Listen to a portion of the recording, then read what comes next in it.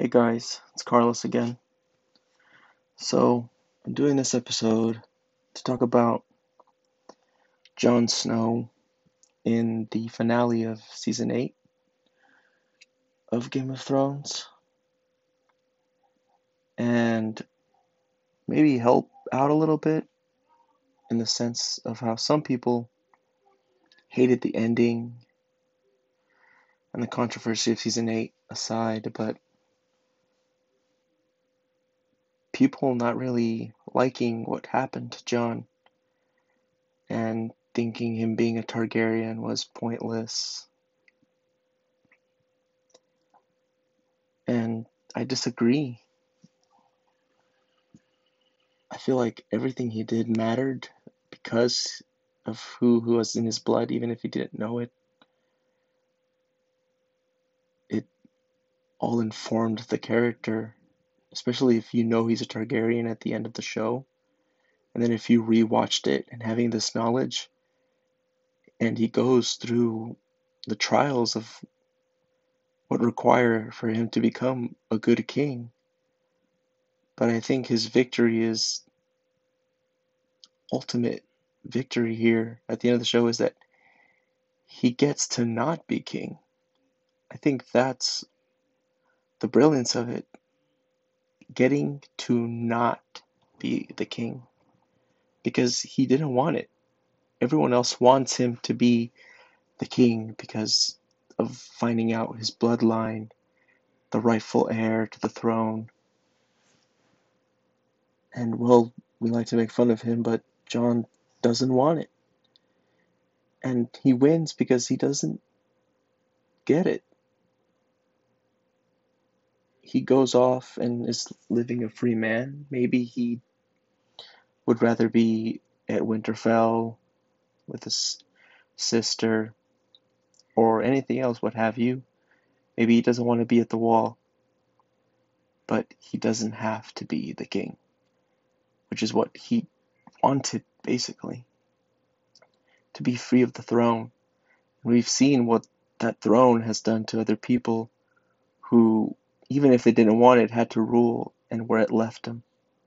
You know, like Robert, and well, we know Eddard would have hated it, and the responsibilities that come with being the king.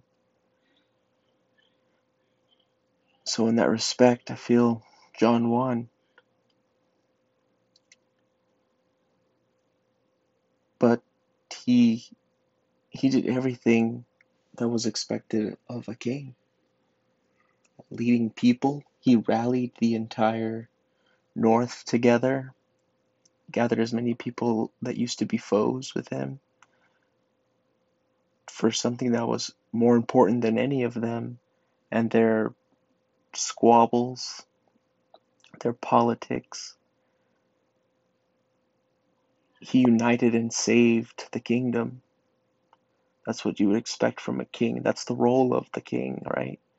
Is to defend his home and the homes of others, even if he doesn't personally know them or care for them.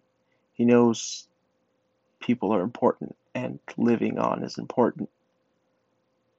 And that's what he does. He gathers everyone together to fight the common, more important enemy. So, yeah, that's what I feel what the victory was for Jon Snow at the end of season 8. And would hope that that helps people deal with how they didn't like what happened to him. That maybe they felt cheated from his legacy, his dynasty. And I would hope they'd take solace in knowing, well, that isn't what Jon Snow wanted. He didn't want to be the king. Why would you want something for a character that the character himself doesn't want, right? It doesn't make sense. I mean, Sansa wanted to be queen. She becomes queen, so you're like, yay, my character got what they wanted. Jon Snow doesn't want to be king, so why would you want him to be the king? Or cheer if he was the king, when it's not what he wanted, it's not what the character wished for. In this world of ice and fire, fire and ice, we see that characters don't get to do what they want sometimes because duty is more important, and they have to follow some honor code or person, even if it's against what they themselves would want to do. And Jon wins in the end with that regard. A life away from all the stupid politics of people fighting over things that honestly really don't matter.